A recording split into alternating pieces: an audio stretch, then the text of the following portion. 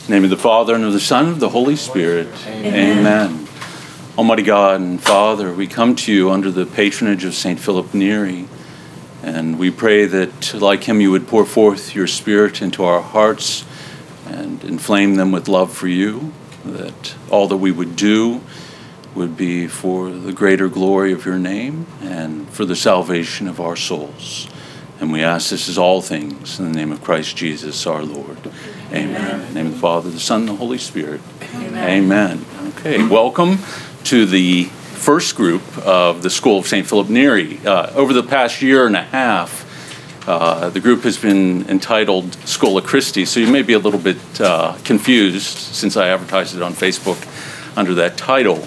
But for a number of years, we've wanted to create something here that clarified the nature of people's relationship to the oratory, which always can be a very challenging thing to do, and is particularly challenging for us since we are not a parish. Each oratory is an autonomous house within a diocese, and anyone throughout that diocese can come to the oratory for any of their spiritual needs, whether sacramental or devotional or educational purposes, educational needs.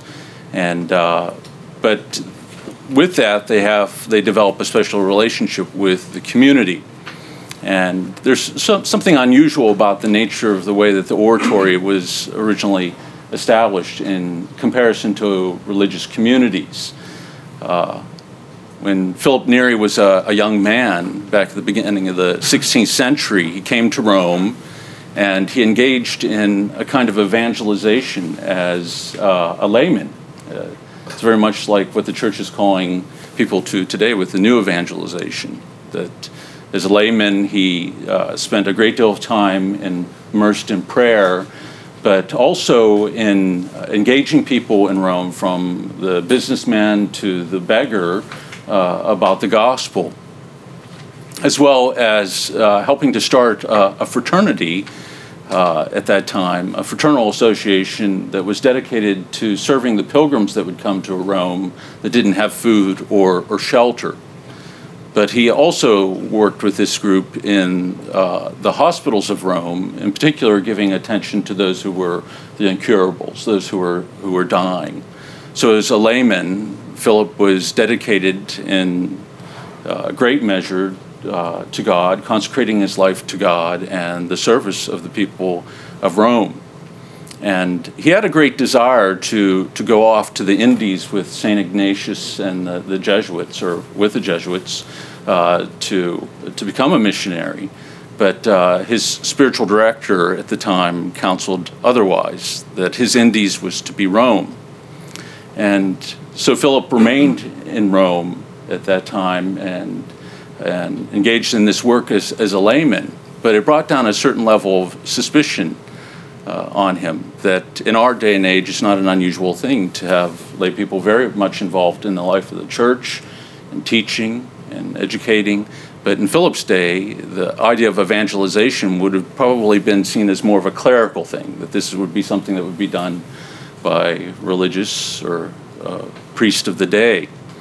And so all of Philip's activities came under close scrutiny from the hierarchy of the church at the time. And it was then that he received counsel from his spiritual director that his work would better be served if he would be ordained as a priest. And this way he could administer the sacraments to those that he engaged in Rome, and he could also offer Mass and preach. And so this is what Philip did. And he creates not another religious community that's bound by vows. Instead, he creates a community that is an apostolic society of secular priests. So they live in the world, very much like diocesan priests, and they take no vows as a religious would. And this gave Philip and those who joined him a kind of freedom then to engage the people of Rome in this new kind of evangelization of the day. The faith of the people had become rather lax, as well as that of the hierarchy, or not the hierarchy of the priests, I mean. And so Philip had a great hand in sort of renewing the faith of the people of his day. So the oratory begins not with the founding of a religious congregation. It begins with a group of lay people in Rome that had gathered around Philip because of his personal charism, his love for Christ, and his bearing witness to Christ, both in his charitable activities as well as engaging people about the gospel throughout the city. And it's only through the guidance of his spiritual director that the congregation of the oratory then is established to serve what had become the secular oratory, or the little oratory in Rome. You had something to add to that? No. I didn't hear anything. Okay. So at this point, though, was he ordained a priest at this point? When the community is established, Okay. he Once is. the community. Once he's, but it wasn't until he was 36 years old that he was ordained to the priesthood, so it would have been a relatively late vocation for his time. But the unusual thing about it is that the community is established because a vision had already been established and there was already great fruit to it, that Philip had begun to gather around him a great group of disciples who were very energized about the faith. And so to this day, with the founding of any new oratory throughout the world, also established with it is something called the Secular Oratory, or the Little Oratory. And this is the primary ministry of the congregation, that there is a fraternal association, not quite a third order, or oblates like the Benedictines would have, but a fraternal association of those who come to the oratory, who are attracted to the spirituality of Philip Neri, who have a great love for God.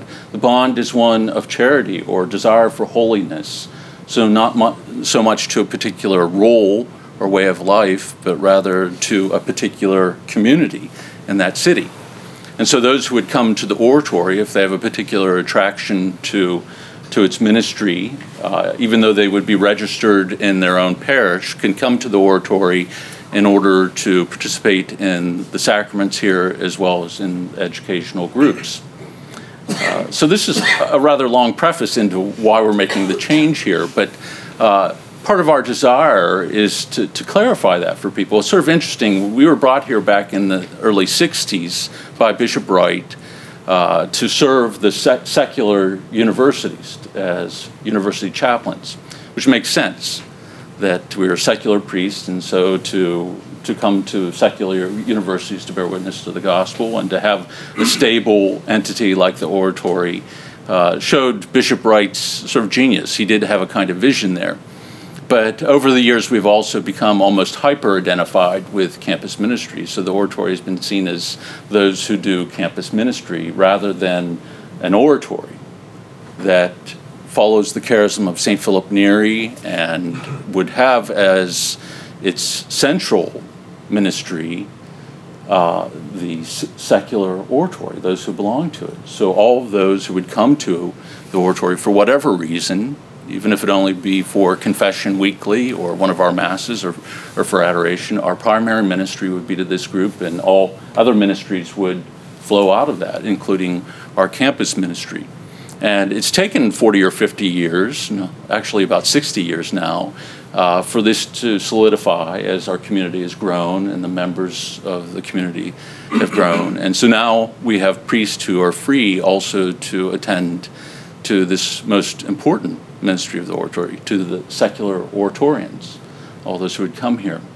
And so any of our groups offered for adults here at the oratory, so Father Drew's Bible study, the Cassian reading group, the First Friday vigils, adoration, there's a group on the Pope's book, Love and Responsibility. This group, all of these would be offered for those who simply come to the oratory or those who are officially members of the secular oratory. But we wanted to have one group in particular that was dedicated to the secular oratorians, but also to the spirituality and charism of Philip Neri. And so this is the reason that we've changed this group from being the Schola Christi, the School of Christ, to the School of St. Philip Neri. And one of the reasons we're making the change now is that next year is the 500th year anniversary of St. Philip Neri's birth, which takes place on the Feast of St. Mary Magdalene, July 22nd. So is that next week or 2 weeks from now?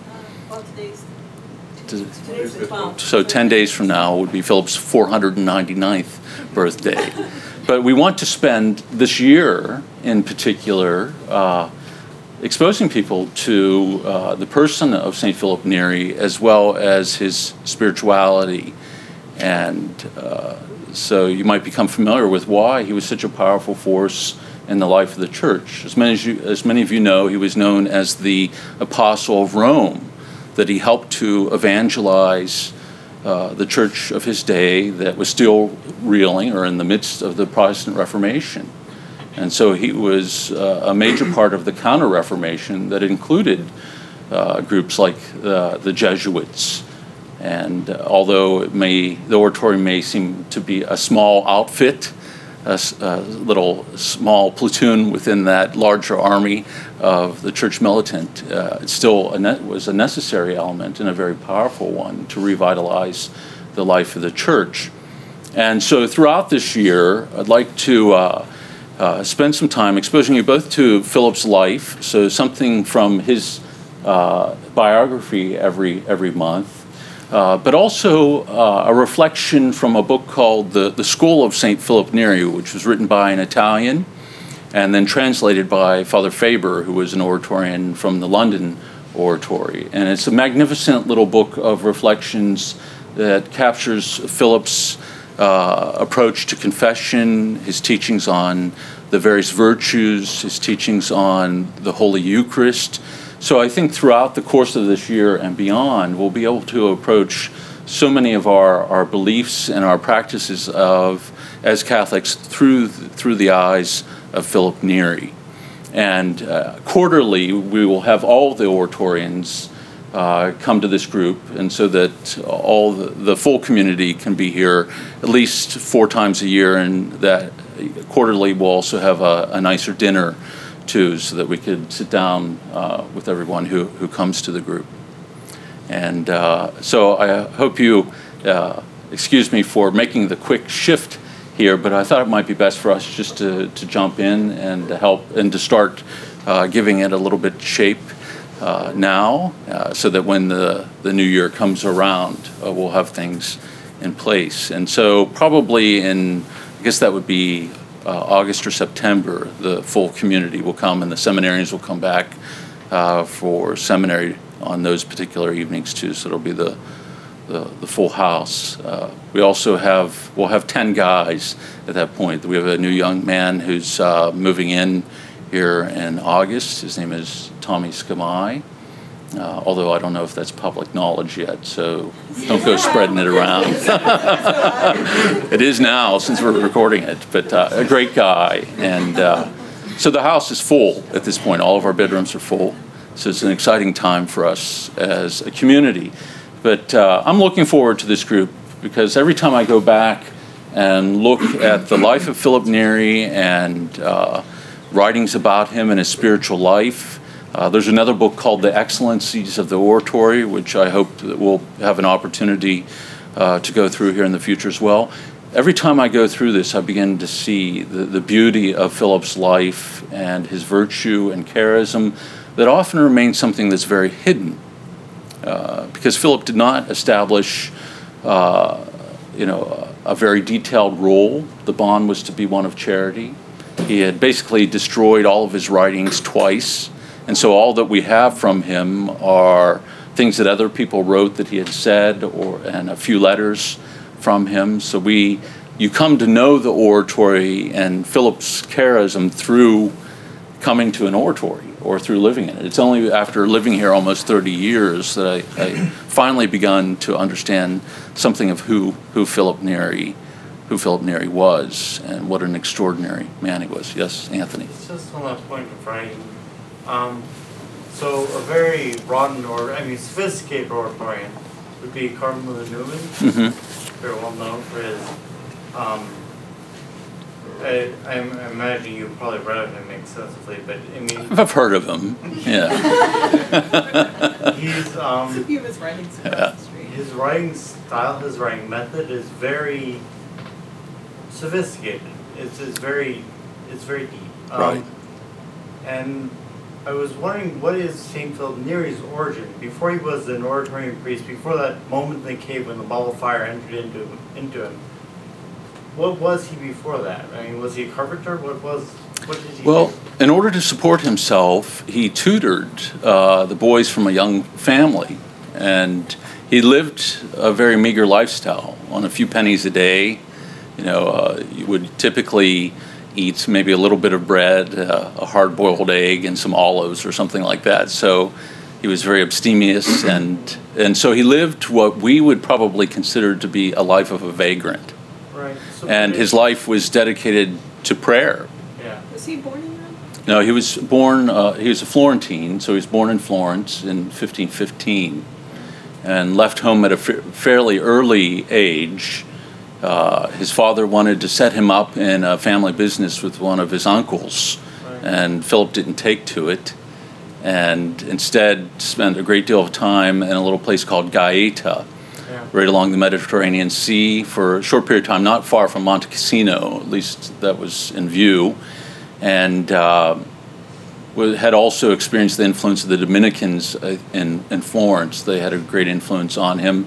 Savonarola, the great preacher of that time, and Firebrand had a great influence on Philip Neri, even though they are completely different in character. I mean, Savonarola was, I think, eventually burned at the stake, Yes, he was. and was a very fiery preacher seeking reform within the life of the church. And Literally. but that's right. But Philip admired him throughout the course of his whole life. In fact, had a picture of him hanging in his room.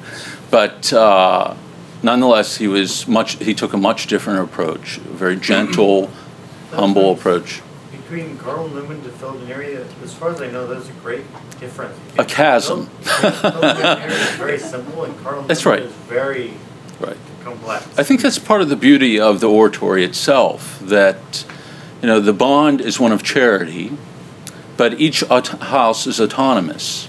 And so even though we follow a common rule, each house has a unique character to it. So a British house like Newman's is obviously going to be very different in spirit from Philip Neri's house or this house in Pittsburgh.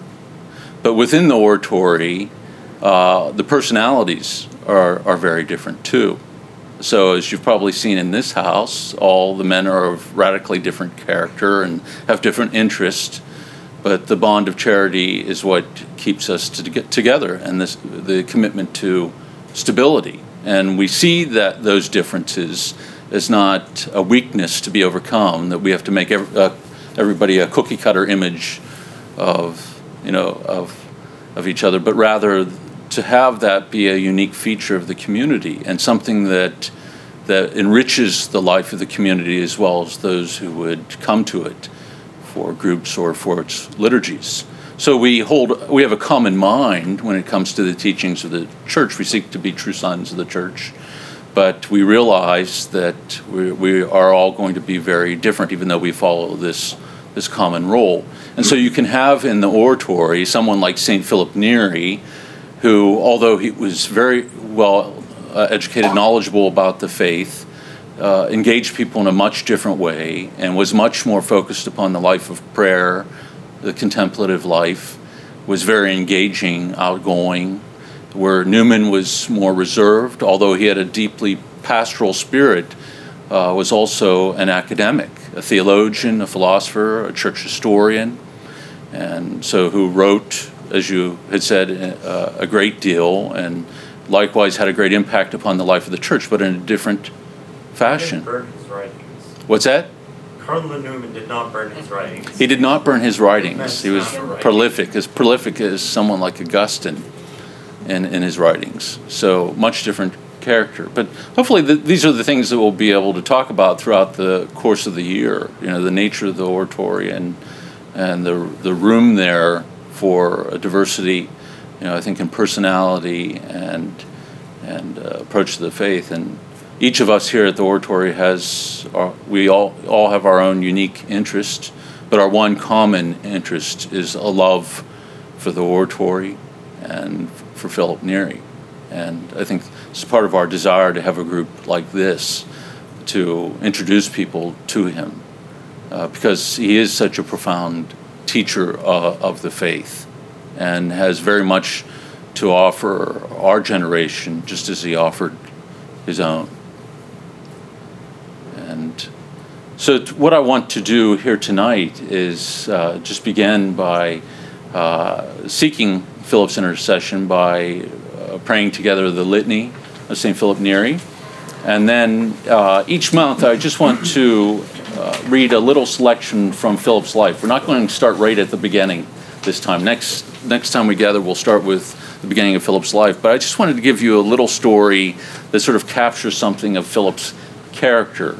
And he could be very challenging at times. I don't know if he would have been all that easy to live with. He was, a joyful, gentle spirit, but he could also be very challenging in the things that he would give his penitents to do, and sometimes the members of his own community, as our reading will pick up tonight.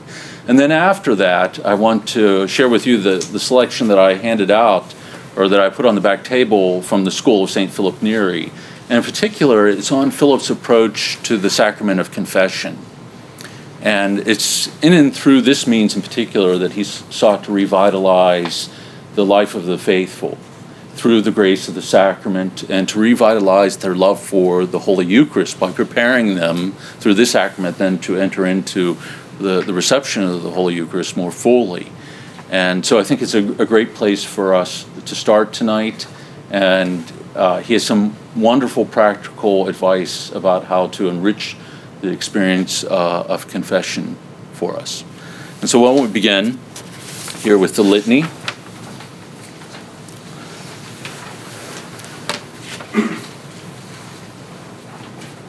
Lord, have mercy. Lord, have mercy. Christ, have mercy. Christ, have mercy. Lord, have mercy. Lord, have mercy. Christ, hear us. Christ, graciously hear us. God, the Father of heaven. Have mercy on us. God, the Son, Redeemer of the world. Have mercy on us. God, the Holy Ghost. Have mercy on us. Holy Trinity, one God. Have mercy on us. Holy Mary. Pray for us. Holy Mother of God. Pray for us. Holy Virgin of Virgins. Pray for us. Saint Philip. Pray for us. Vessel of the Holy Spirit. Pray for us. Child of Mary. Pray for us. Apostle of Rome. Pray for us. Counselor of popes. Pray for us. Voice of prophecy. Pray for us. Man of primitive times. Pray for us. Winning saint. Pray for us. Hidden hero. Pray for us. Sweetest of fathers. Pray for us. Flower of purity. Pray for us. Martyr of charity. Pray for us. Heart of fire. Pray for us. Discerner of spirits. Pray for us. Choicest of priests. Pray for us. Mirror of the divine life. Pray for us. Pattern of humility. Pray for us. Example of simplicity. Pray for us. Light of holy joy. Pray for us. Image of childhood. Pray for us. Picture of old age. Pray for us. Director of souls. Pray for us. Gentle guide of youth. Pray for us. Patron of thine own. Pray for us. Who didst observe chastity in thy youth. Pray for us. Who didst seek Rome by divine guidance. Pray for us. Who didst hide so long in the catacombs. Pray for us. Who didst receive the Holy Ghost into thy heart. Pray for us. Who didst experience such wonderful ecstasies. Pray for us. Who didst so lovingly serve the little ones. Pray for us. Who didst wash the feet of pilgrims. Pray for us. Who didst ardently thirst after martyrdom. Pray for Who us. didst distribute the daily word of God. Pray for us. Who didst turn so many hearts to God. Pray for us. Who didst converse so sweetly with Mary. Pray for us. Who didst raise the dead. Pray for us. Who didst set up thy houses in all lands. Pray for us. Lamb of God, who takest away the sins of the world. Spare us, O Lord. Lamb of God, who takest away the sins of the world. Graciously hear us, O Lord. Lamb of God, who takest away the sins of the world. Have mercy on us. Christ, hear us. Christ, graciously hear us. Remember thy congregation. Which thou hast possessed from the beginning. Let us pray. O God, who has exalted blessed Philip, thy confessor, in the glory of thy saints. Grant that as we rejoice in his commemoration, so may we profit by the example of his virtues, through Christ our Lord. Amen. In the name of the Father, and of the Son, and of the Holy Spirit. Amen. Okay, I'd like to ask Jim Arnell to come up now and to read our selection from the life of Philip.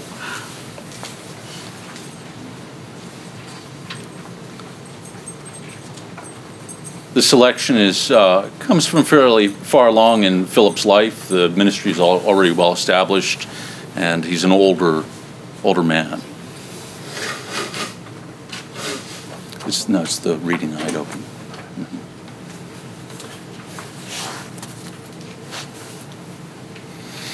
A reading from the life of our glorious patriarch, St. Philip Neri, Apostle of Rome.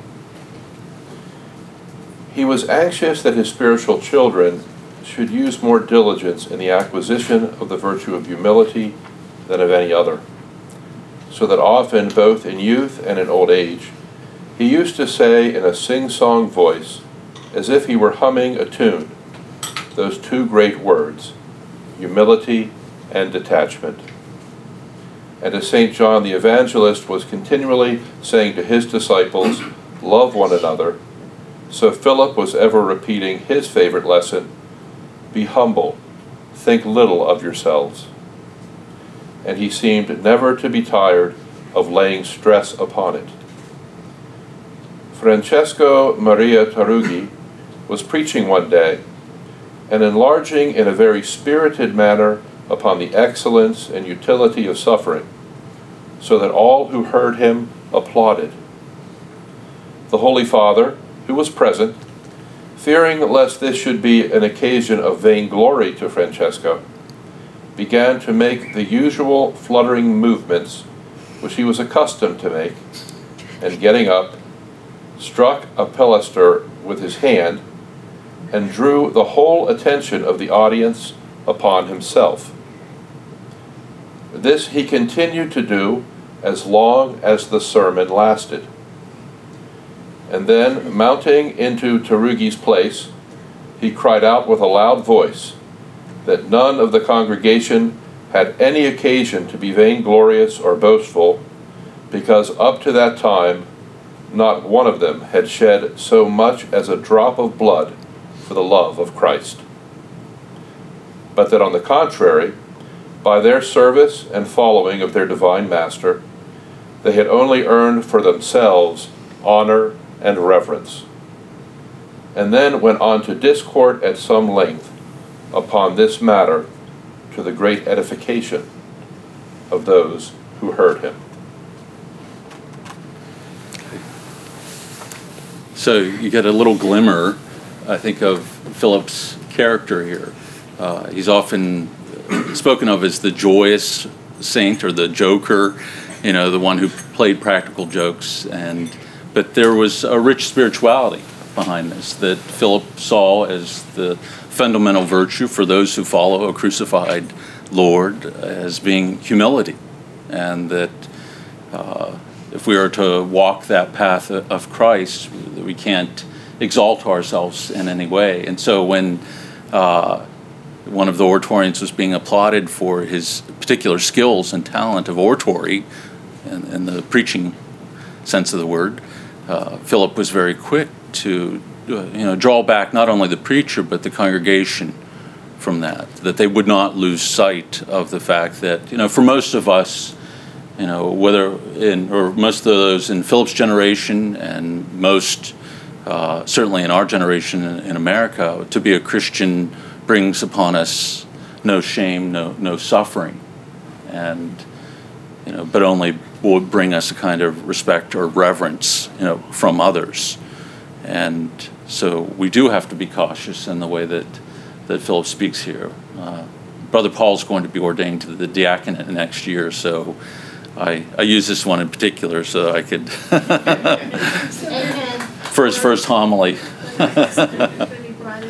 But was he flapping his arms around to make a noise during the sermon? That's what I thought I heard. So Yes. Could anyone actually hear this good sermon?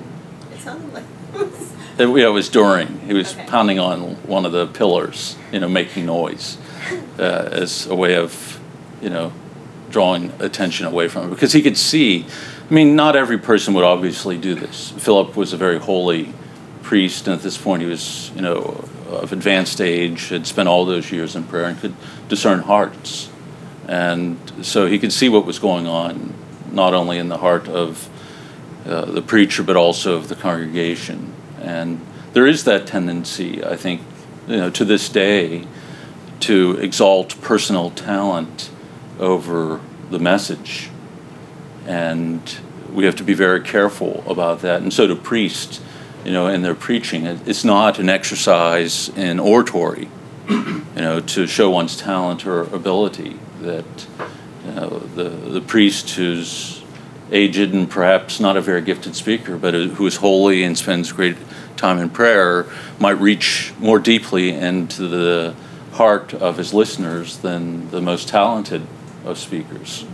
And so we have to be very careful about how we approach the liturgy, and for the priest, in terms of his place within the liturgy, it's not about drawing attention to yourself, it's about drawing attention to Christ. And I think that's what he was trying to emphasize in this action, not just to be a disruptive old curmudgeon, but I think he saw, an opportunity there to educate them in this most important of virtues.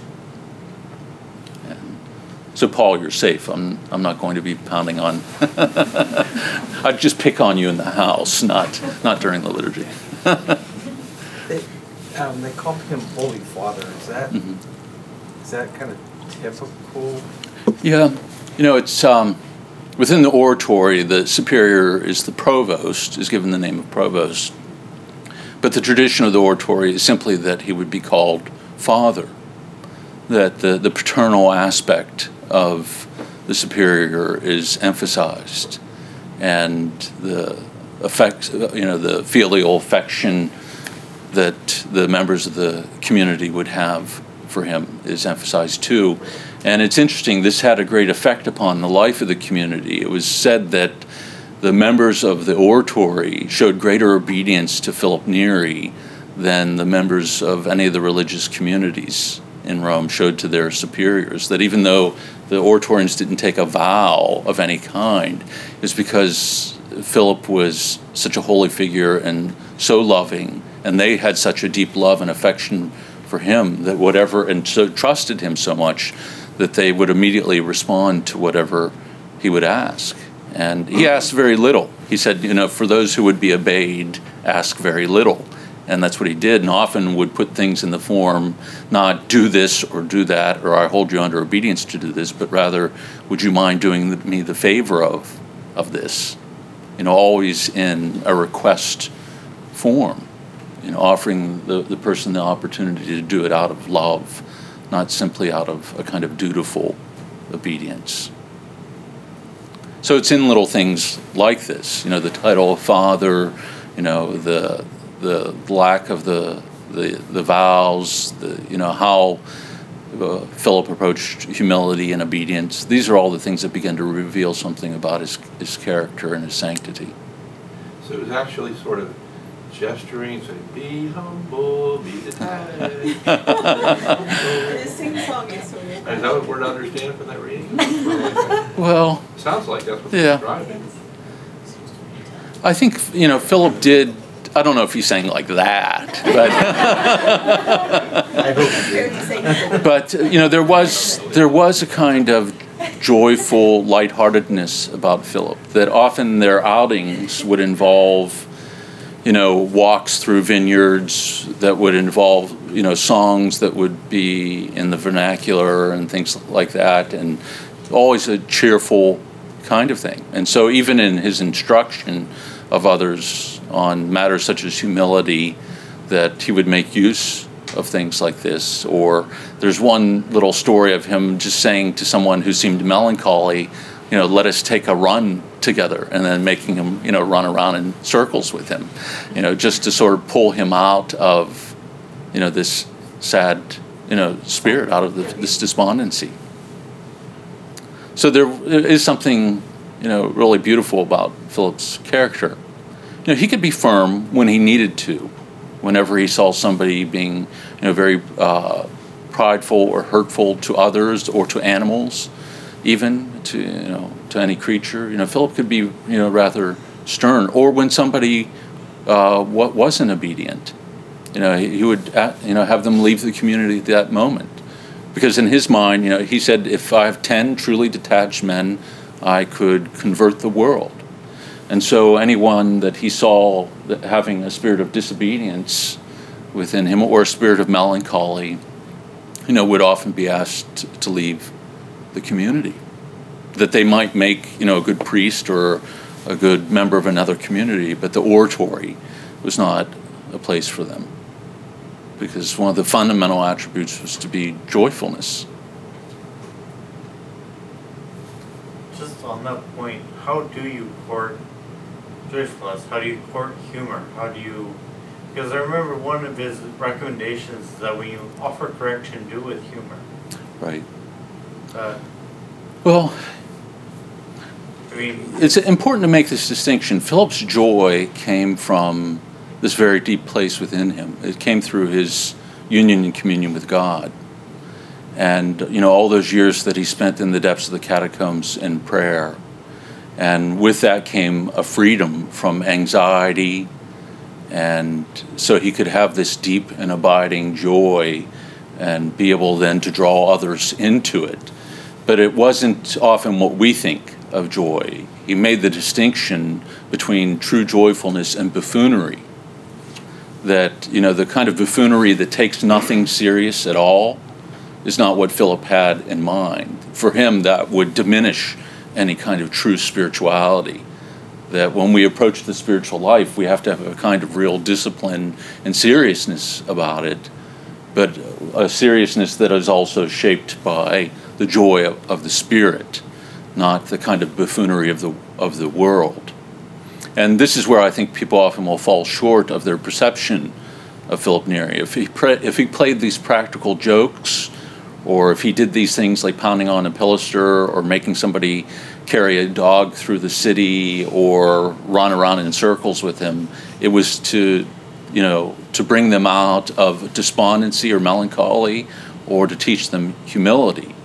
It wasn't just an act of buffoonery, in other words, on his part. He wasn't just acting silly for silliness' sake. And I think this is what will come alive for us over the course of this year as we see more of his character.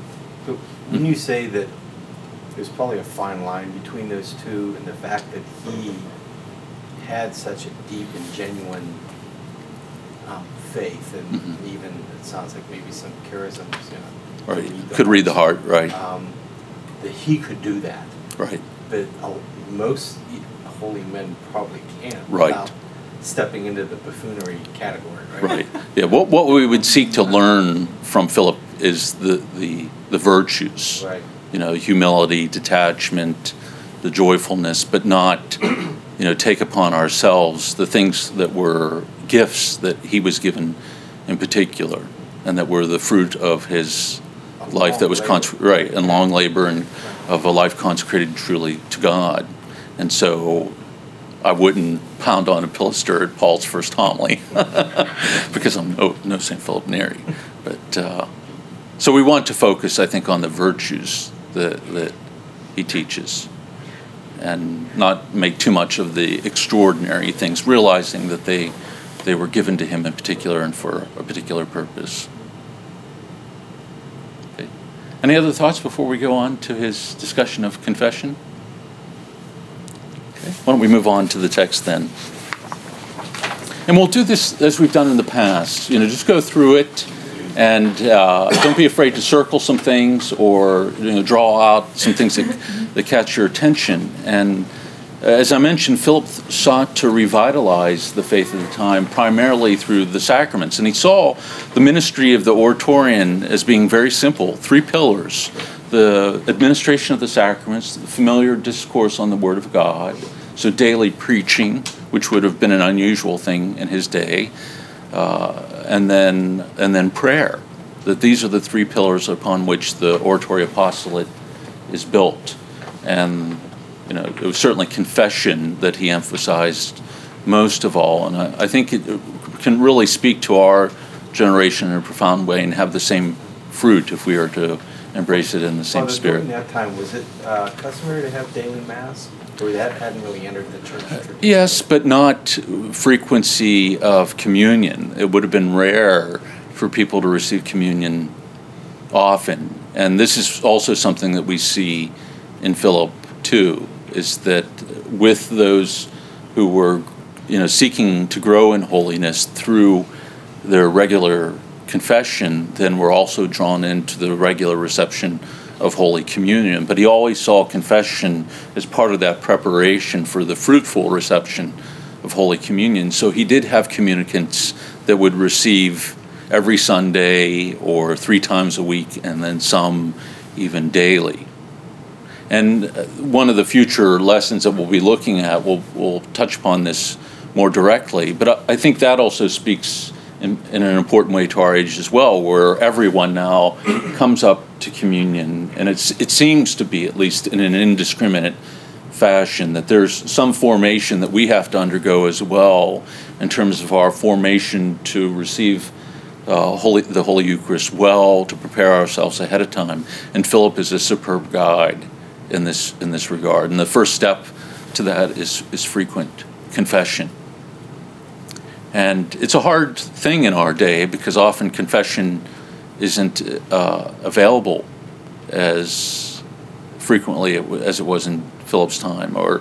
And I don't even know how available it was in Philip's time. I think he was in large part, part of the revival of that, offering it with such frequency that he was available almost 24 hours a day, that he'd leave the key above his door. People would come in and knock and wake him up at any time of the day to go to confession. And he had some people who would even go to confession daily, if necessary, given whatever they happened to be struggling with. And if it was something that they struggled with on a daily basis, then he would want them to avail themselves of the sacrament, not in a scrupulous way. I think he was conscious of, protecting people from that, but also realizing the necessity and the importance of the sacrament to overcome certain sins. It's not simply by the strength of our will, but by the grace of God that they're overcome.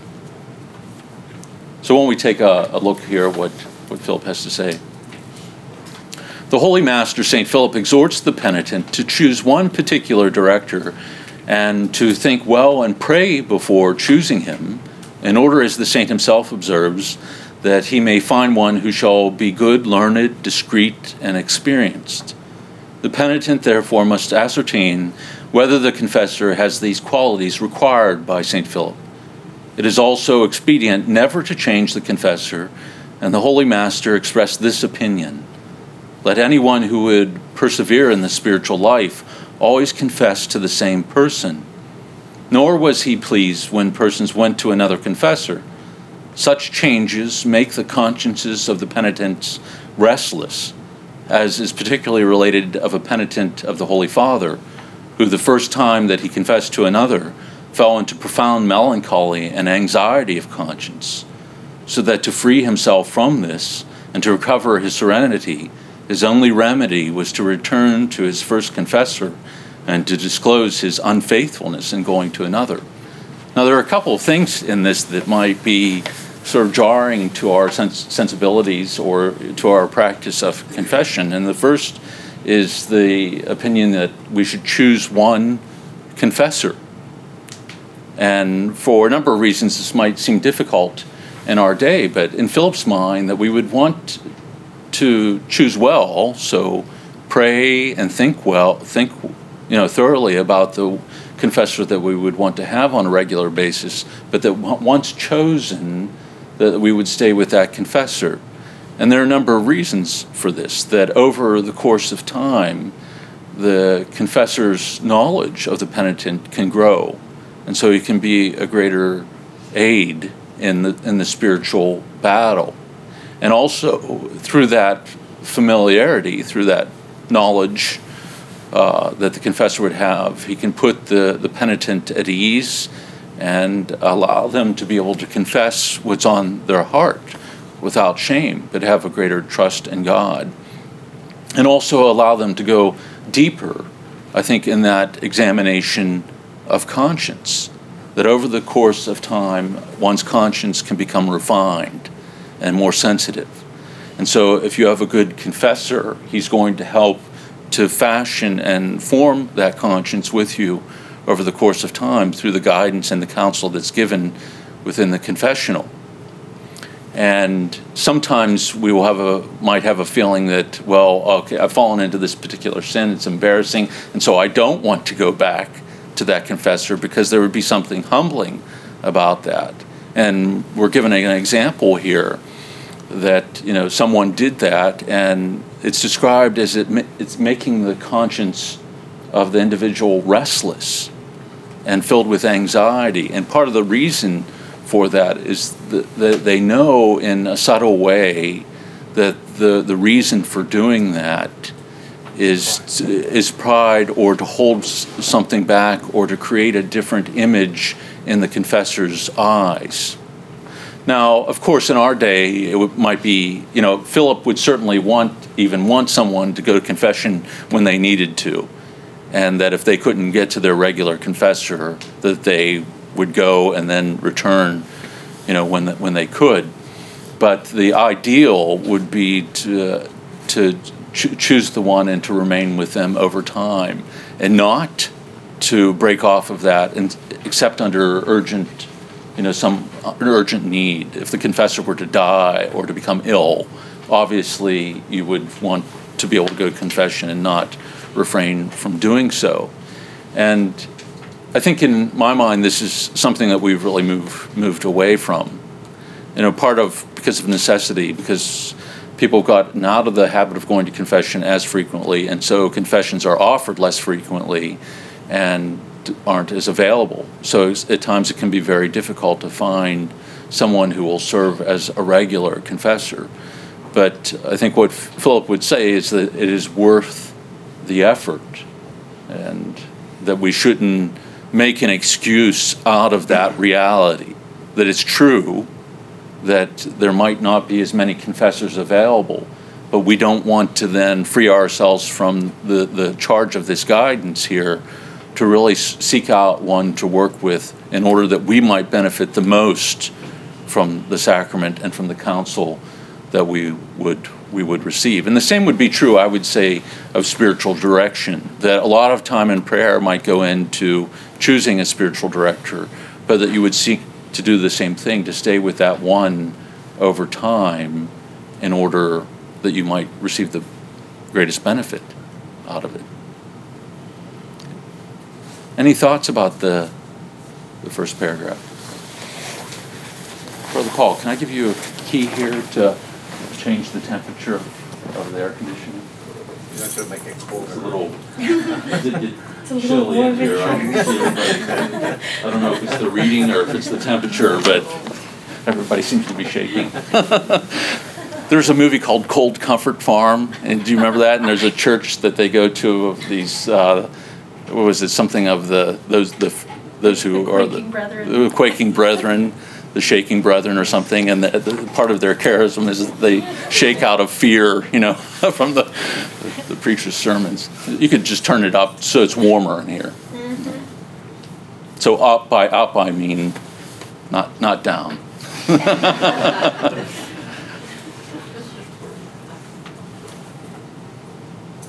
So this is what Philip says in the next line here, that the Holy Master then would never permit the confessor to be changed on slight grounds, but said, when once chosen, let him never be changed, but for most urgent reasons.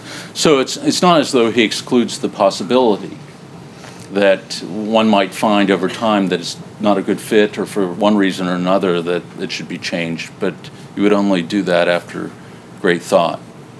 Father, my director, who I haven't seen for some time, though, because I travel a lot, I end up going to confession in parts all over the country. Mm-hmm. So he said, those sins are forgiven, but you need to tell me what they were. Mm-hmm. So we keep a little log. And mm-hmm.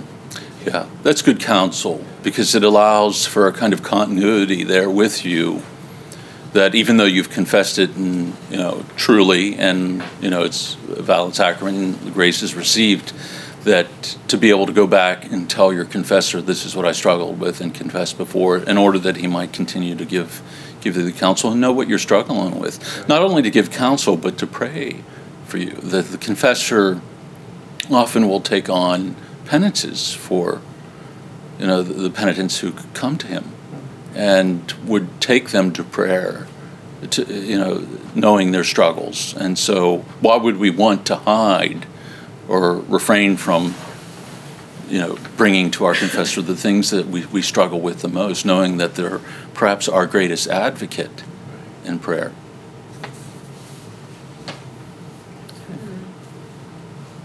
I think if people knew that, I think that it would encourage people to reveal themselves in prayer if they knew that they were going to a priest who actually was going to take. There's a priest with a heart that's going to take penances on himself or go to prayer.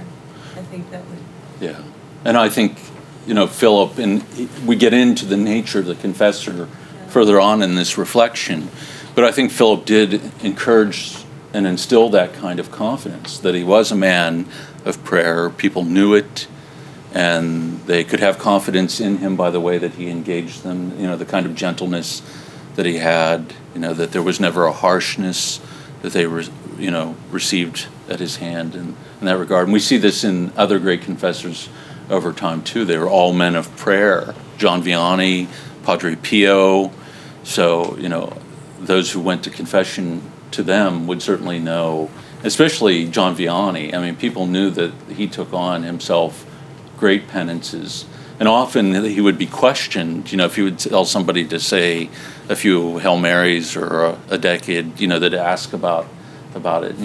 It's because he was taking upon himself the greater penance on their behalf. And so that's why I think we would want to pray for priests as well, that they would be able to be a vehicle, of deep healing, and that they would have this same kind of spirit where they would be advocates for their penitents. Okay, we have a good bit to get through here, so why don't we just move on? And the penitent, now this might be hard to listen to. The penitent must resolve to place himself as a dead body in the hands of his confessor, according to the expression of the servant of God, Giovanni Battista Foligno, who thus placed himself in the hands of St. Philip that he might do with him what he pleased, and who minutely observed the precepts of the saint with such unspeakable profit to his soul that even during his lifetime he was called the Blessed Giovanni Battista. So, something like this can only be done, I think, if there is sort of this long-standing kind of relationship that a person would have with a confessor, and a trust that's been developed over time. That you could place yourself in the hands of your confessor and have a kind of obedience there, even though you're not in a religious community under a vow of obedience, that this is how you would live that obedience out to your confessor, that you would have the confidence of doing that because of the relationship that developed over time. It'd be very hard, I think, for a person who is constantly having to switch from confessor to confessor to have that kind of confidence. And, how could a confessor really know a person in great depth without having that, having come to know them over the course of years? Oftentimes as a confessor, they would be forced into offering the most basic kind of counsel simply because they don't know or don't have a full picture there of the nature of the person's spiritual life or what they've struggled with. They don't know much of the backstory, as it were. Father, Yes. St. Philip Neri said it was anonymous confession of norm, and did he propose a change to that, or did his way? I think people went to confession to him wherever they could get him. I mean, there was a practice of anonymous confession, certainly at that point, but I think a lot of times he would hear them wherever it was needed, wherever it was requested. And there would be another reason to develop a kind of trust. It's, I think, part of saying one's confession behind a screen offers a kind of freedom there. And I think the church wants to foster that and offer that. But I think, with someone like Philip, that people could even go face to face and feel that same, freedom of spirit in offering their confession. Yes? So in Philip Neri's time, since they were penitents behind a screen, did he often know the penitent's voice, as most priests do today? I think he knew them very well, and there's stories of him drawing people. He had this experience in the catacombs of Rome where the Holy Spirit enters into his heart, and his heart expands, and from that point on, it shakes the whole room when he's moved with the fervor of the Holy Spirit. But it also became a source of consolation to those who came to him with particular struggles, and when he would draw them to his heart, they would be consoled. And it's often spoken of him doing this within the context of confession. And we just read a story the other night, too, where someone came and was giving a false confession, and he knew it. And so he made the person place his head upon his knees, looking into the ground, telling him, to think of his, of his own judgment. And so the person then is moved to conversion of life after this. So it's clear that it wasn't only behind the screen for Philip, that there was this kind of personal contact that he did have with his confessors. It probably was unusual for his day, but I think only because of the particular charism and gift that he did have of consoling those who came to him. So don't worry, I won't be giving people bear hugs. Huh? Why would anyone have false confession? I mean, why would they put it up? Well, sometimes out of fear, lack of humility. There could be, even, in a kind of demonic sense, a desire to mock the sacrament. And Philip could see that. That there's towards the end of this reading, he talks about people not abusing the sacrament, and that there was a particular lady that came to him only because she wanted bread. And so she was using the sacrament in order to do that. And basically, he told her not to come back again for confession. It wasn't that he lacked generosity, but he could tell that she was using the sacrament in this terrible way, rather than simply asking for the need. She was trying to manipulate him through it. Okay. Why don't we move on here? The penitent must imagine that St. Philip addresses to him the same exhortation as to Caesar Tomasi, who says, "He exhorted me always to shun sin and to endeavor to be without it, if I wish to be in the grace of God." And so, Philip sought very on to foster within his penitents a kind of abhorrence of sin, as we see in the next paragraph, to shun it. Not to play this kind of game that I think we often do, these kind of mental games about, how far can I go before it's a mortal sin, or it's really not all that bad. What he really sought to sensitize and to refine people's consciences, that they would have any kind of attraction to sin at all.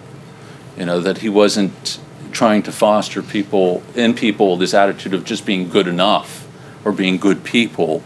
He wanted to help make them saints, and so create a kind of hatred for sin that would match their love for God. And so in the next paragraph we hear, under occasions of sin, we should reflect on the abhorrence of sin expressed by our Holy Master, who said, "Rather than commit one mortal sin, I would willingly be quartered and die a most cruel death. Should a person fall into some sin, let him reflect that his soul has become altogether deformed, and therefore run directly to the feet of his confessor for the removal of that deformity, which was even externally visible to the eyes of St. Philip, who one day said to a person who had been to confession, 'Son, you have changed your face and have a better countenance,' words which the saint often used when sinners returned to the state of sin, from the state of sin to the grace of God. And so we don't want to put off availing ourselves to the sacrament and of the sacrament. And I think, again, there's been this kind of malaise that's come over the church in that regard, and also almost the sense that you would be scrupulous if you were going frequently, or if you had this attitude that, okay, I've fallen into a serious sin, I need to get to confession right away. That a person who has this deep love of God and desire to live in communion with God, and a desire not to sadden God in any way through sin, is going to seek to be reconciled as soon as possible. The deeper the love, the greater also the desire to be reconciled. And this is something that we should be fostering within the church, not discouraging by saying, well, go ahead, go to confession, and then, worry about it later, just so long as it's your intention. This was never in the thinking of Philip Neri. Primacy always was with going to confession in order that we might receive worthily and discern clearly the gift that's offered to us in the Holy Eucharist.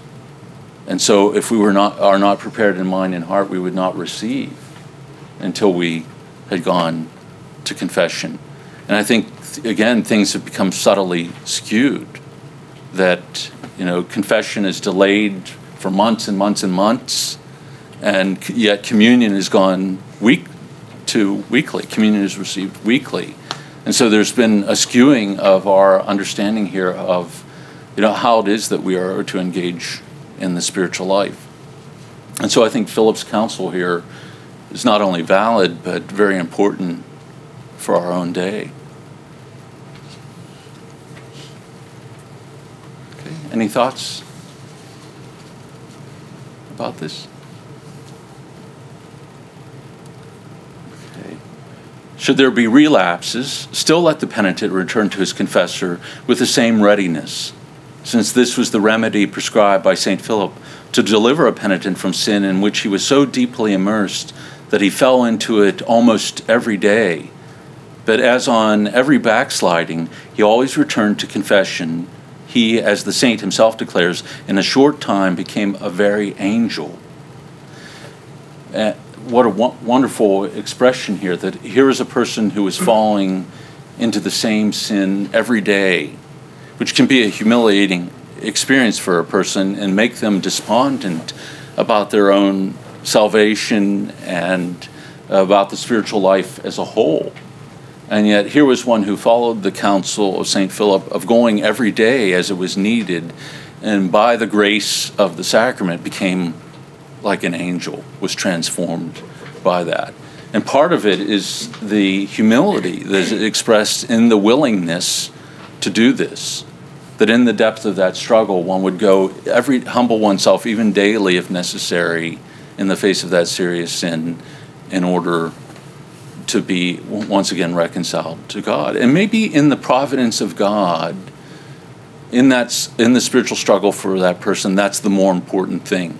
The humility that is gained from needing to do this than if they would be, freed immediately from that particular struggle. Perhaps the humility that's fostered by doing this and needing to go to confession really lifts them up to God in a deeper way. This person became like an angel in the end because of it, in his purity, because of probably so humbled by that struggle that he knew his absolute dependence upon the grace of God, not only through the sacrament, but most likely through his prayer life as well.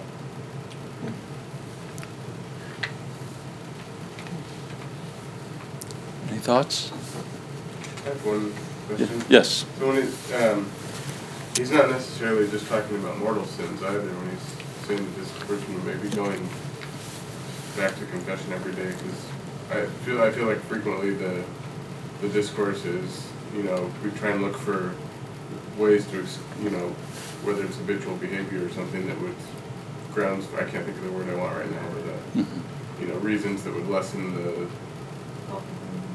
the culpability Right. or something. But I mean, here he's not. Yeah, he would certainly, make that distinction between mortal and venial, but that there is something efficacious about availing ourselves of the grace of the sacrament in our struggle with venial sin. That a venial sin unattended eventually is going to lead to our ruination in the spiritual life. And I think our tendency these days is to make light of them instead to be battling with them with equal vigor that we would with the more serious sin. Sin is a sin, and if our love for God is complete, we are going to want to avoid it, whatever it might be. And so we are required in mortal sin to go to confession before receiving Holy Communion, but we're not excluded from going to confession because what we're struggling with is a venial sin. That there's value in doing so.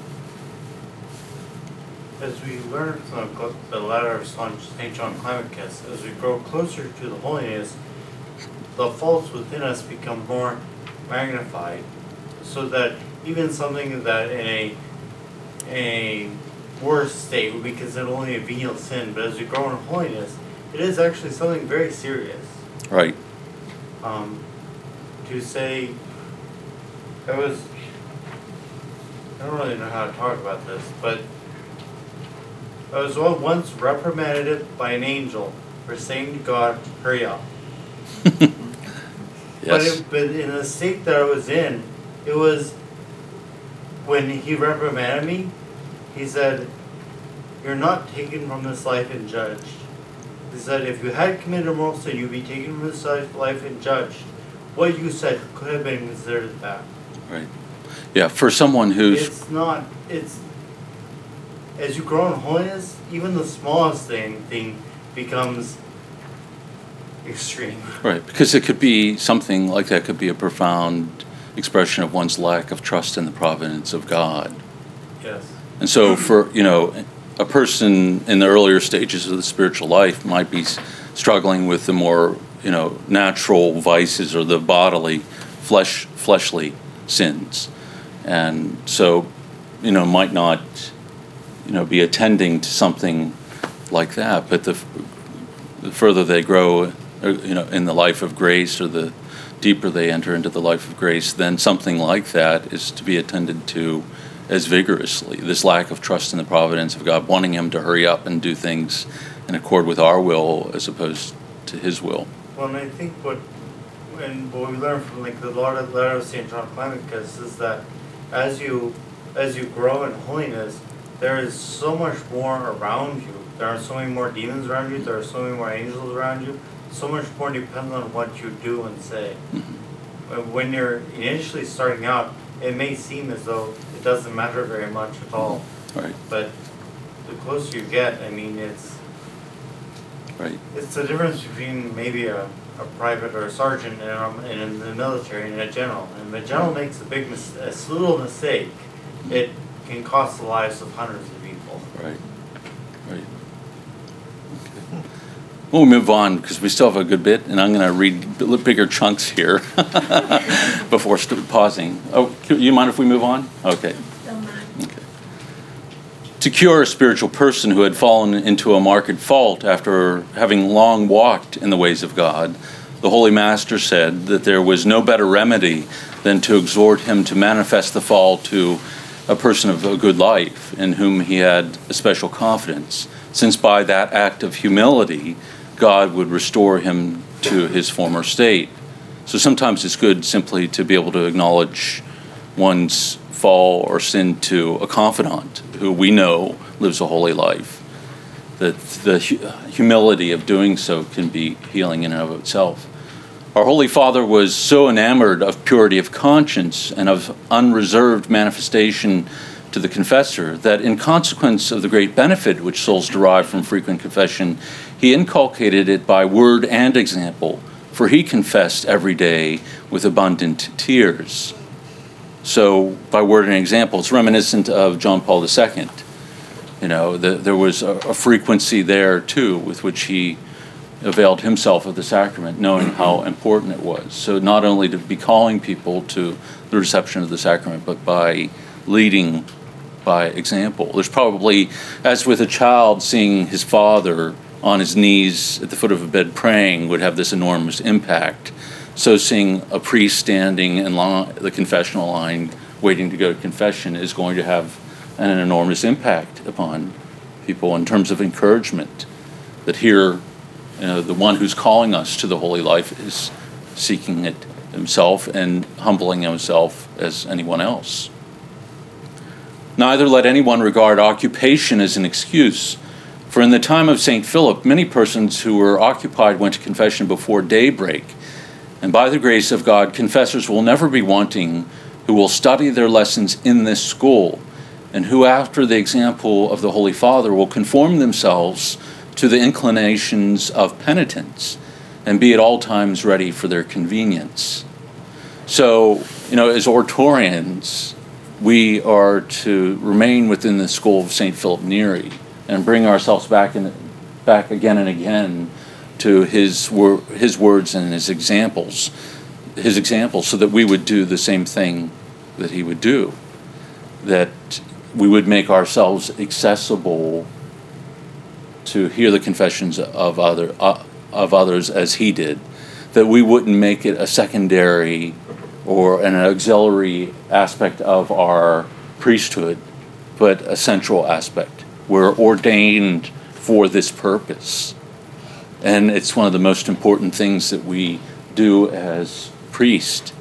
And so it's not something that we should minimize in our ministry, but just the opposite.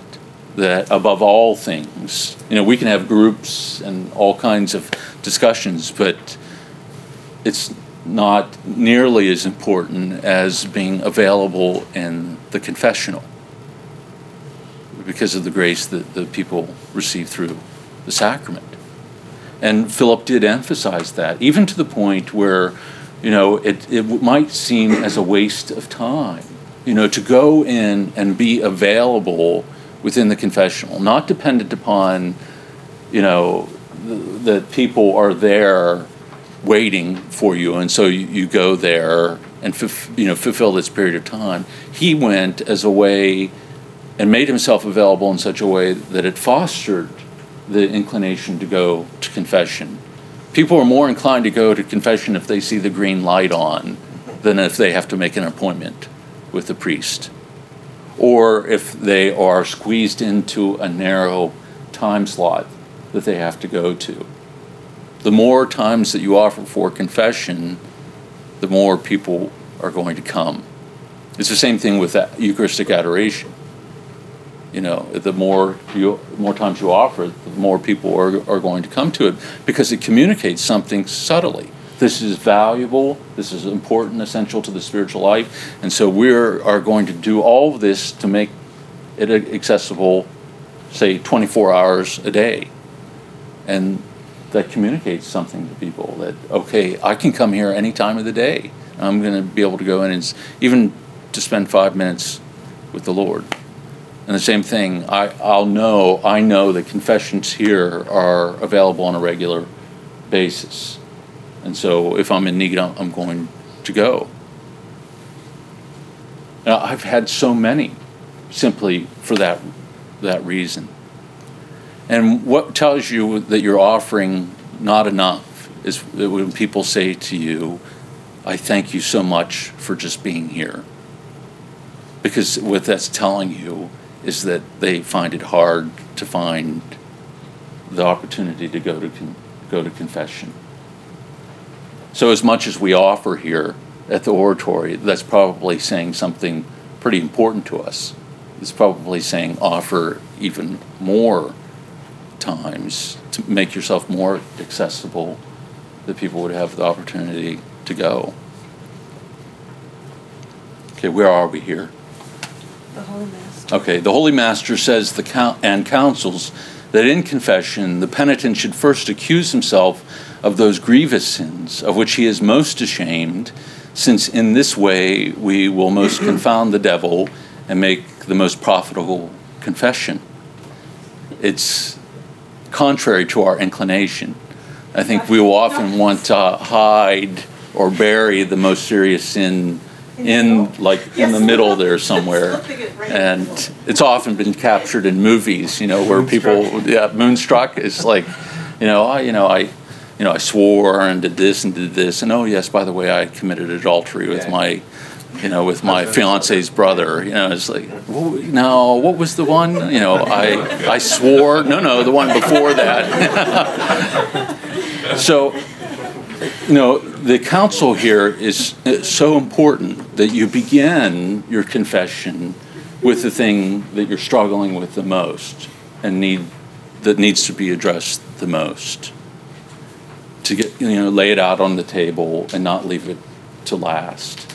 In order that, because that's what needs to be struggled with, and that's where the counsel's needed the most. And we're honestly where we need to humble ourselves the most. He who humbles himself will be exalted. And so if we're able to go into the confessional and lay it right out on the tables, we are going to know the power of God's grace in our life.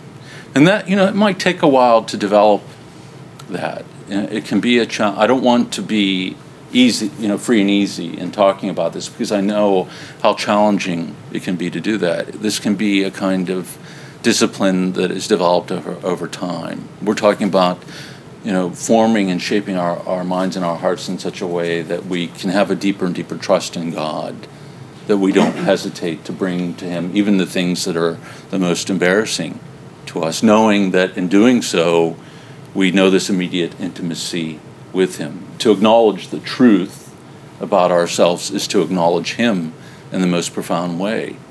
And so for a person, He knows anyways, but He is truth. And so if we come into the confessional and speak the truth, we immediately enter into, the frame of His mercy and His compassion. And that's where we come to know the deepest peace when we're able to do that. He must never, through human respect, conceal any sin, however trivial it may appear. And again, we might, within the confessional, couch things in a certain way, where it almost sounds like a virtue rather than a struggle. Like, well, I've struggled with this particular sin, but I've improved greatly from the last time. There's, in a sense of saying, couching it within spiritual growth. Whereas I think the way that we want to confess it is to lay it out just as it is, and with a kind of detail that allows the confessor to know what it is. We don't need to go into too much detail, only so much that the priest understands what you're talking about. But you don't want to do it in such a way that it conceals the thing that is really eating at your heart and your conscience the most. You want to say it in a way that it captures what you're sorrowful for and what really bothers you the most in that struggle, in order that the healing balm might be applied. And so if we sort of characterize it in a different way, it's like going to a doctor. If we go in and we say, well, my arm's aching, and we're sort of vague about it. It could be, he's not really going to know, but if we can be specific about it, well, it's my left arm and it feels like an elephant sitting on my chest, he has a pretty good idea that, it's not just like a torn muscle and send us home. There's something that needs to be addressed in greater detail. Seems to be one of the areas where it would be most profitable to have a confessor, so that they understand the spirit out of which you're going into so much detail and you're being so thorough. Because I've had the experience of my confessor being gone and going to someone else, and I'm getting so far into the habit of,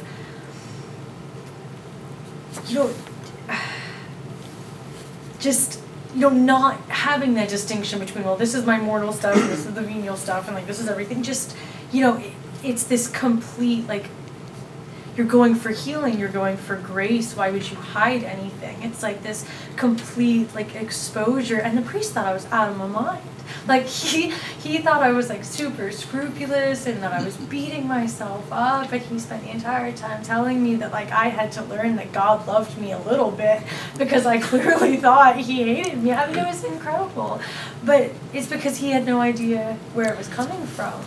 Yeah. And Again, it was just so I think this hard. is the reason to pray for priests and for confessors in particular, because, we do no favor to penitents when we, start to make those distinctions too much, where we disrupt the flow of that confession and the healing that people are seeking there. It might be true that that particular sin that person's struggling with doesn't seem to be, this great thing.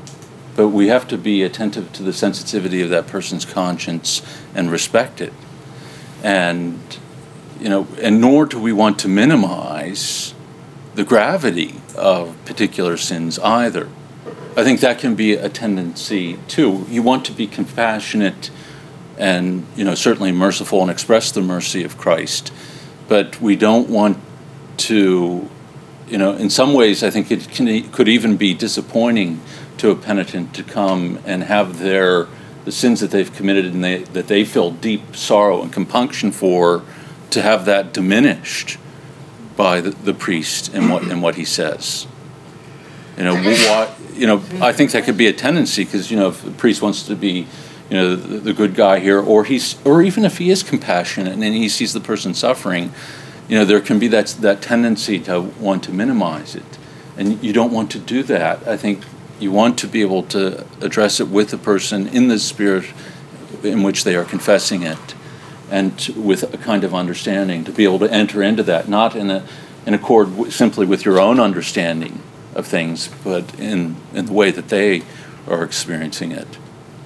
And I think this is why Philip says, you want to choose somebody who's, prudent and discreet and can make those kind of distinctions, because it can be hurtful or harmful if it is, dismissed in some fashion. Let me ask you a follow-up question to that. And you may answer it. But if, in following on that, let's say that you did have someone, or a wise confessor had someone come into the confessional, and they struggled with scrupulosity, because it is something that some people struggle with. Would a wise or good confessor say to someone who truly does struggle with scrupulosity, "Oh, you're just being scrupulous"? That is, what I'm suggesting is, even with someone who does struggle with it, would you ever say to anyone, "I think you're just being scrupulous about this"? Well, I wouldn't say, most people who struggle with scrupulosity already know it. And the struggle with scrupulosity can actually be one of the most painful of things to deal with in the spiritual life. And so, again, to just say, well, you're just struggling with scrupulosity isn't a kind of way to be dismissive of it. I think a priest at times might acknowledge that that's true, but in and through the practice of confession and the counsel that's given, help a person come to a clear understanding of their sins and to move away from that scrupulosity and to develop that deeper trust and the mercy of God, so that they would, over time, be able to help reshape that scrupulosity into a healthier approach to the sacrament. But if, right away you attack, as it were, the scrupulosity. It seems like if a priest did say that to someone who genuinely struggled, it could just reinforce the problem. Right. Or it could reinforce the problem, or just make a person despondent about the sacrament or their ability to enter into it. I mean, there are people who are, have psychological issues, might even have extreme OCD, but they still have a genuine faith, and they're still struggling, and they're coming to the sacrament for healing. And it might not be healing in the way that the priests would see it, only in regards to a person expressing particular sins. It might be the healing that they need in order to come to know the mercy of God.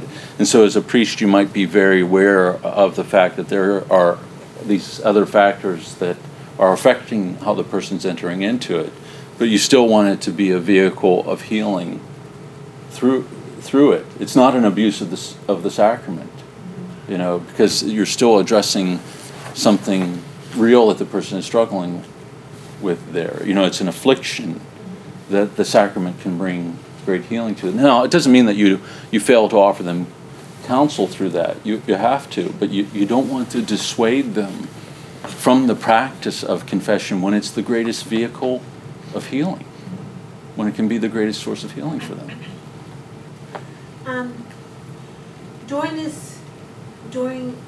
From the time you began up till now,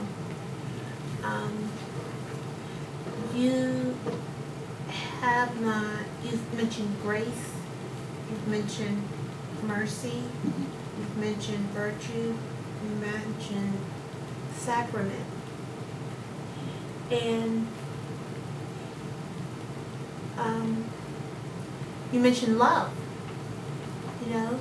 It's a way of getting closer, not only to God, but to the Mother Church, to each other as a family. So when you confess, you're not just confessing to get closer, but to reunite yourself with God, but also to your family church. Oh, right. So what I'm trying to say is that for some reason, I don't know why, and it really doesn't matter what faith-based religion you belong to, because I'm 57,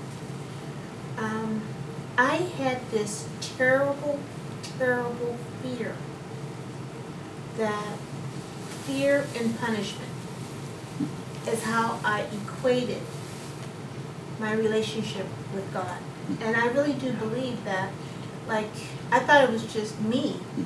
But even as I was going through RCIA, and there were some cradle Catholics that were sponsors, they mentioned, and I'm older now, that when they were younger,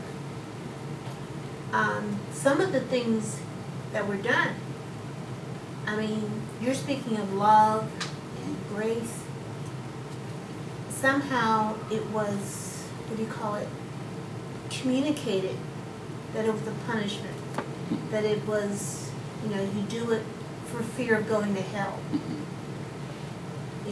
And with that type of base, you look at confession not as something happy, as something that you can get support, not just from God, but from the whole community. Right. Okay, I'm just going to cut you off there. You have some good points that I want to address. I think that's why a lot of people avoid Right, I agree. confession, and it's not in you yourself right now. I've never heard you say so far punishment. So far. I'm holding on to that one to last. Please don't. No, I won't. You'll destroy everything No, you make some good points, and the first is I lost it now because we all just laughed about it. About being reconciled to one another. That you're right. If for married couples, the greatest thing that you could desire is if your spouse is going to confession regularly, and that you would too as well. This is where you find the strength to be able to offer forgiveness to one another, and also to endure, the things that can be very difficult, the crosses that often exist within relationships and within marriages. And so to have your spouse growing in sanctity through the grace of the sacrament is an extraordinary thing. So you would want to encourage that as much as possible. And then you're right. Often, people's images are formed by what they pick up in childhood and what is mirrored to them from their parents. And often that is this image of God as scrutinizer and punisher. And mean. And mean. Old Testament God. Yeah. And a big beard. Yes, I know. that says you're going to hell, like a thumb that goes like this or like that. That's the sign I usually give in the confessional.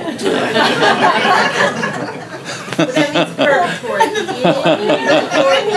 Then the floor drops Right, up. but that is a hard thing, and I think the frequent confession. This is the wisdom of Philip Neri, that the frequency of confession begins to break that false image down, and it does create the true image of God, which is of mercy and compassion. And the Eastern Catholics and Eastern Orthodox have this word for compunction that is sorrowful joy. That the sorrow that we experience in our sin leads to this repentance that brings us back to God, and it's in and through that return to God that then we come to experience this profound joy. And that is the movement that should take place for us. We know this deep compunction, sorrow for our sin, but then in that return to God, we come to experience the fullness of joy, not further desolation. It's our sin that leads to despair and despondency. It's our return to God that should lift us up again in joy, not add to fear or not add to anxiety.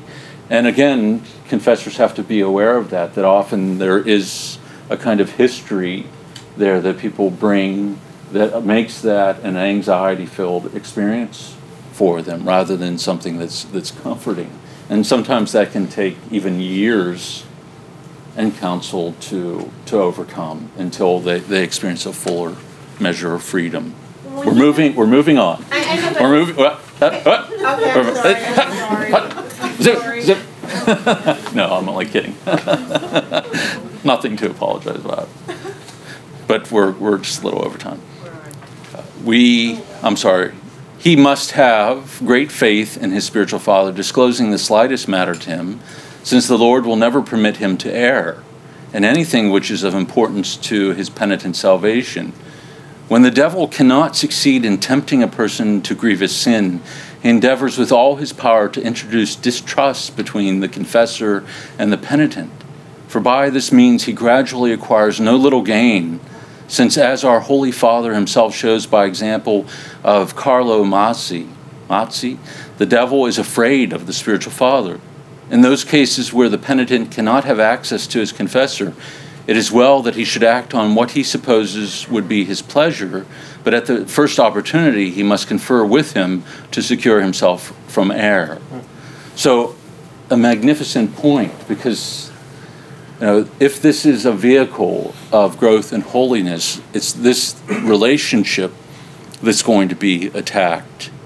And it often is in undermining the trust that exists there, of magnifying the faults, the weaknesses, the poverty of the confessor in the eyes of the penitent in such a way that it undermines the trust that has perhaps taken years to develop there.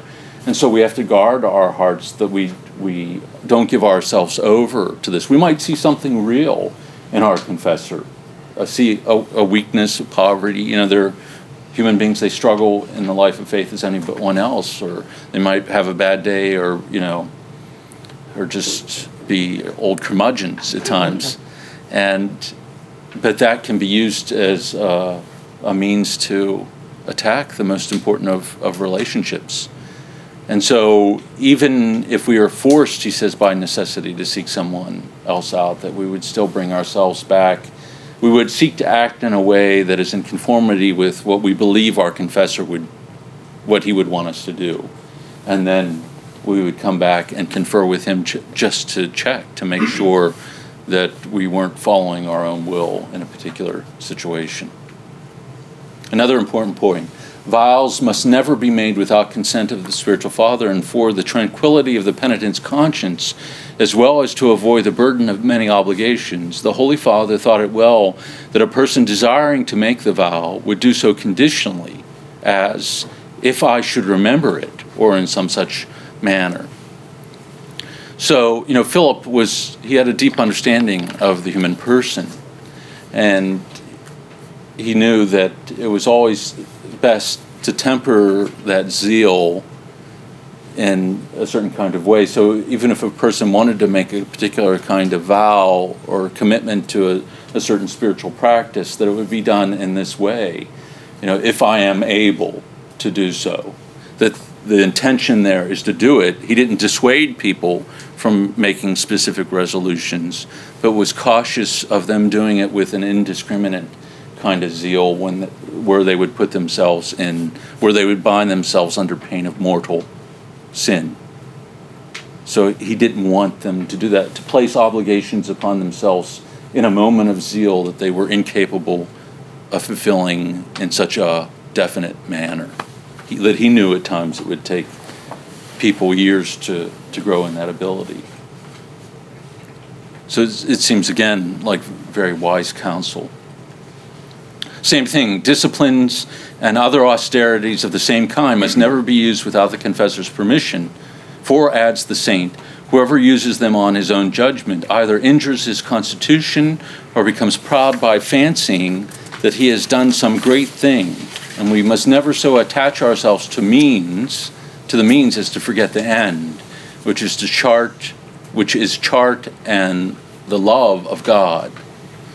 So, that Which is charity. Right.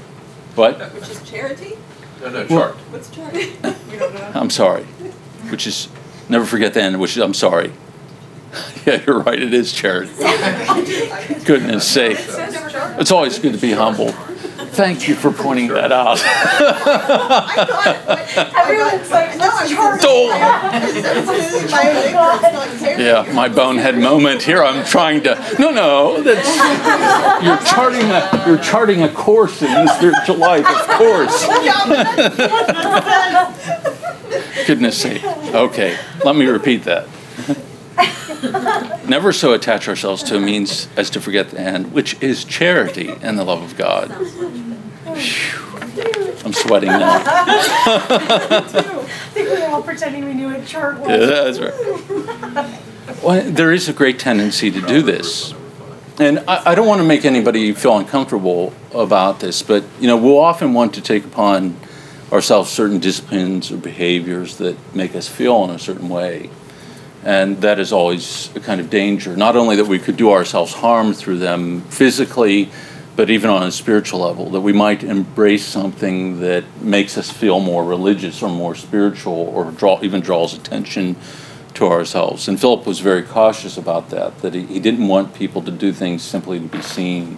In fact, it's best that things would remain hidden about one's spiritual practices, that we wouldn't talk about them or do them openly or in an effective manner to draw attention to ourselves. And, one of the things often is with like wearing the veil, and I have nothing against the practice of that, at Mass, but it's still a spiritual discipline and it has meaning to it, and it's fallen out of practice within the life of the church, and so sometimes to embrace it and to wear it can draw attention to yourself, but also it changes the way that one experiences prayer. That if you always feel that now you have to have this veil on when you're praying, it's changing your relationship with God. So it's no slight thing to embrace this discipline. And often, though, it will be taken up because there is a desire to do it, because it gives the person a sense of piety. And, I want to respect that. People have, their own piety, and so you don't want to squash it. But with things like this, you would want, even with something like that, you would want to talk to your confessor about it or your spiritual director, not just take it on because it seems like a good idea, because it could foster, or because it would make one feel more prayerful. It might do those things. That's why I have no problem with it. But it does change one's perception of oneself.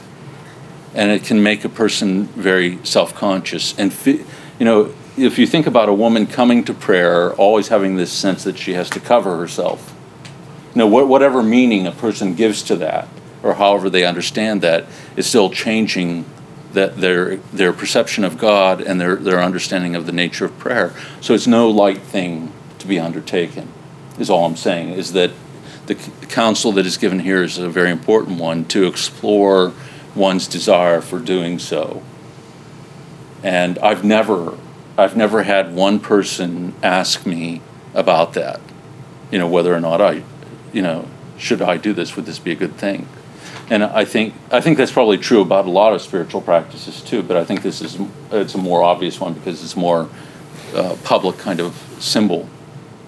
But I've never had anyone asked to do it because it's usually through comparison with others who have taken it up and talk and sort of like this intertalk or whatever you would call that, this kind of dialogue that takes place within a group that then stirs up the desire to embrace the particular piety behind it. But I've also seen a kind of self-consciousness develop then, a discomfort, because there's this sense that people are looking at you because nobody else, or very few, are wearing it. So here, and this is even something that's part of the tradition of the church, or was a part of the tradition of the church, and is still, in a sense, there's nothing been declared invalid about it or sinful about it.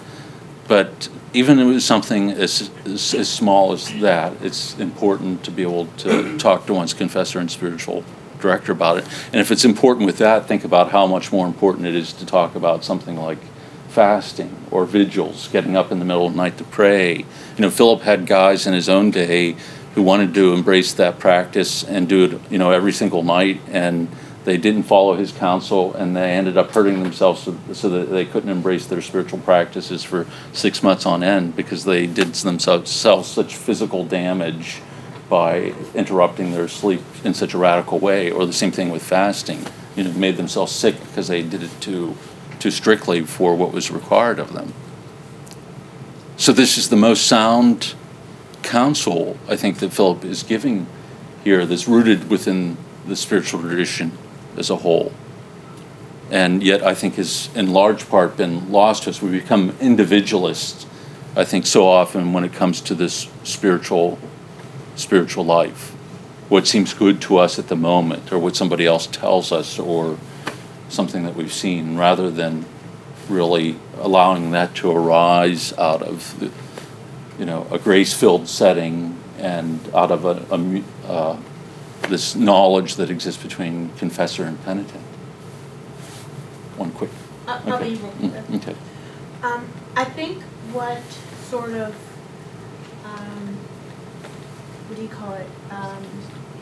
deters one from almost a self-punishment, is not leaving one to just to embrace all the gifts of the church, like this group tonight, or going to Mass, not just on Sunday but during the week. Because when I see a priest talking at the pulpit saying, "We are all sinners," okay, or like you say, we go to Mass, we go to confession too, or just the talk you're having tonight where you didn't use the word fear and punishment. Yeah. That loosens up and lets the Holy Spirit really flow, so that you're not doing things and what you think God is, but you're really educating us and bringing us to the fullness of the church and how loving. It's Right. based on love, not punishment. Right. And I think what Philip saw is that it allows us to live within the tradition of the church, but also the obedience frees us. It liberates us. And this is what we come to in these final paragraphs here. So we'll finish up here. But I think it really comes into focus here why he's teaching what he does. Let the penitent obey his confessor as God, discovering to him all his affections with freedom, sincerity, and simplicity, and take no resolution without his counsel. And the Holy Master adds that whoever thus acts may be assured that he will not be obliged to render an account of his actions to God. This obedience was first practiced and afterwards taught by our Holy Master, who, though he alleged his incapacity and insufficiency, yet nevertheless became a priest in obedience, and took on himself the charge of confessions instead of going to the Indies, to which mission he was especially attached by that love of God, which caused him to burn with a desire of shedding his blood for the holy faith. to say nothing of many other acts of prompt obedience which are recorded in his life. We should take example from all this and always obey our spiritual father, even when he commands things contrary to the penitent's own idea of his inability. And so, what is being said here is that this provides us with a kind of freedom. When we are able to act in obedience, that obedience has a certain value for us in the spiritual life. We don't need to worry about making a mistake. When we've entrusted ourselves to the counsel and the guidance of others, it's not as though we set aside our reason or our ability to think things through, but when we are acting in obedience, we can be and set aside our own will. That's where we typically fall into danger. When we've set aside our own will and have embraced the counsel of a trusted confessor, then we are liberated from that kind of willfulness that does lead us in the error. And when it does come to giving an account of ourselves to God, that it stands in our favor that, we humbled ourselves and we sought to act in obedience, even if we, carried that out imperfectly. And finally, the penitent must never constrain the confessor to give a reluctant permission. And as regards this, Father Pietro Consolini greatly deplored the injury now done to obedience in the practice of confessions, since instead of the profound humility and obedience required of the penitent in the sacrament, it now is, to use his own words, so monstrously managed that whereas the confessor once guided the penitent, penitents now direct confessors and try to bend them to their own pleasure. Let the penitent be careful never to abuse the sacrament of penance through interested motives by going to confession to obtain alms from the confessor. St. Philip detected this abuse, and once perceiving in his spirit that a certain woman only came for bread, he said to her, "My good woman, go and God be with you, for there is no bread for you here." Nor would he hear her confessions anymore. So not trying to bend the will of our confessor. It may seem as though, the penance that is being given is too harsh or too little, but, we don't want to be willful in the act of confession itself. And sometimes, we will question the judgment there of the confessor, especially if we're being, counseled to do something in our spiritual life that might seem beyond our ability.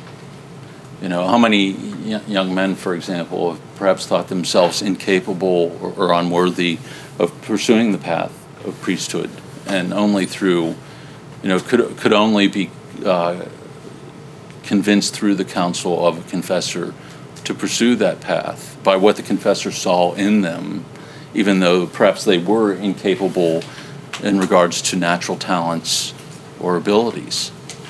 The confessor often can judge something there of the person's spirit that makes them suitable for the vocation, not whether or not a person thinks that they should, are incapable of doing what the task requires. So I know that was a lot. In the future we'll try to keep to our shorter timeline, but I think there is so much to be offered through these little reflections that it will be very fruitful in the years to come. So any final comments or questions? Well, when we were reading the last page especially, I was just thinking of back when we were still in Climacus, and the Ladder of Divinus said, and just thinking, so many of the anxieties or the questions that come up reading this whole thing, like, what if he's a bad confessor? Like, what if he really is giving me penances that are too light? Or what if, I want to do more, I want to do less? And I think, we have all of these things that hold us back from submitting ourselves so completely and opening ourselves up so absolutely. But for Climacus, it didn't even matter if your confessor was some horrible person who wasn't living the spiritual life almost at all, because the very act of obedience and all the humility it took and all the trust it took and all of the death to self it took. Remember the one that beat his guy to death? Right? I mean, it's worth so much that just that act of obedience is we do more than anything. It's just, I don't know. Yeah. Yeah. It was. Nice But example. Your screams coming out of your mouth. Well, I think what it's, right, we want to avoid extremes, but I think what it's saying is that there is a particular value to obedience that is a reflection of Christ's obedience to the Father. And that there's something formative about this that's based not upon the ability of the confessor, that it's based upon the grace of the sacrament and the value of the obedience itself. Yes? Could you just give a quick example of what of being scrupulous? I mean, I think I know, but, is it real extreme things or? Well, often it's not. Well, in terms of extreme things that have been done? Or No. What would be an example of scrupulosity? Yeah. How would it manifest itself? Just like, like a passing thought. Okay. That then, because the passing thought came, that it felt as though it, really dismantled their relationship with God, and that, that threw them into a serious sin. And often, a regular part of the spiritual life, I think all of us know, is on a daily basis struggling with thoughts that come to our mind, very quickly and almost out of nowhere and with no rhyme or reason. And we're called to set them aside, but the mere fact that they happen to flash into our mind doesn't, destroy our relationship with God. And so a person who would be struggling with scrupulosity might actually feel that, or be uncertain about it in some way, and and not be able to find even comfort through the confessional that would go back repeatedly, perhaps, not sure, I already confessed this, but kind of thing. So not even being able to have confidence in the grace that they did receive through the sacrament, having confessed their sin. So it can be a very painful kind of affliction to have. So, well, there are many goodies on the table, so why don't we stop there, and we can carry on any additional conversation over this. When we close with a prayer, in the name of the Father, and of the Son, and of the Holy Spirit, amen. Our Father, who art in heaven, hallowed be thy name. Thy kingdom come, thy will be done, on earth as it is in heaven. Give us this day our daily bread, and forgive us our trespasses, as we forgive those who trespass against us. And lead us not into temptation, but deliver us from evil. Amen. The Lord be with you. And with your spirit. May Almighty God bless you, the Father, the Son, and the Holy Spirit. Amen. Saint Philip, pray for us.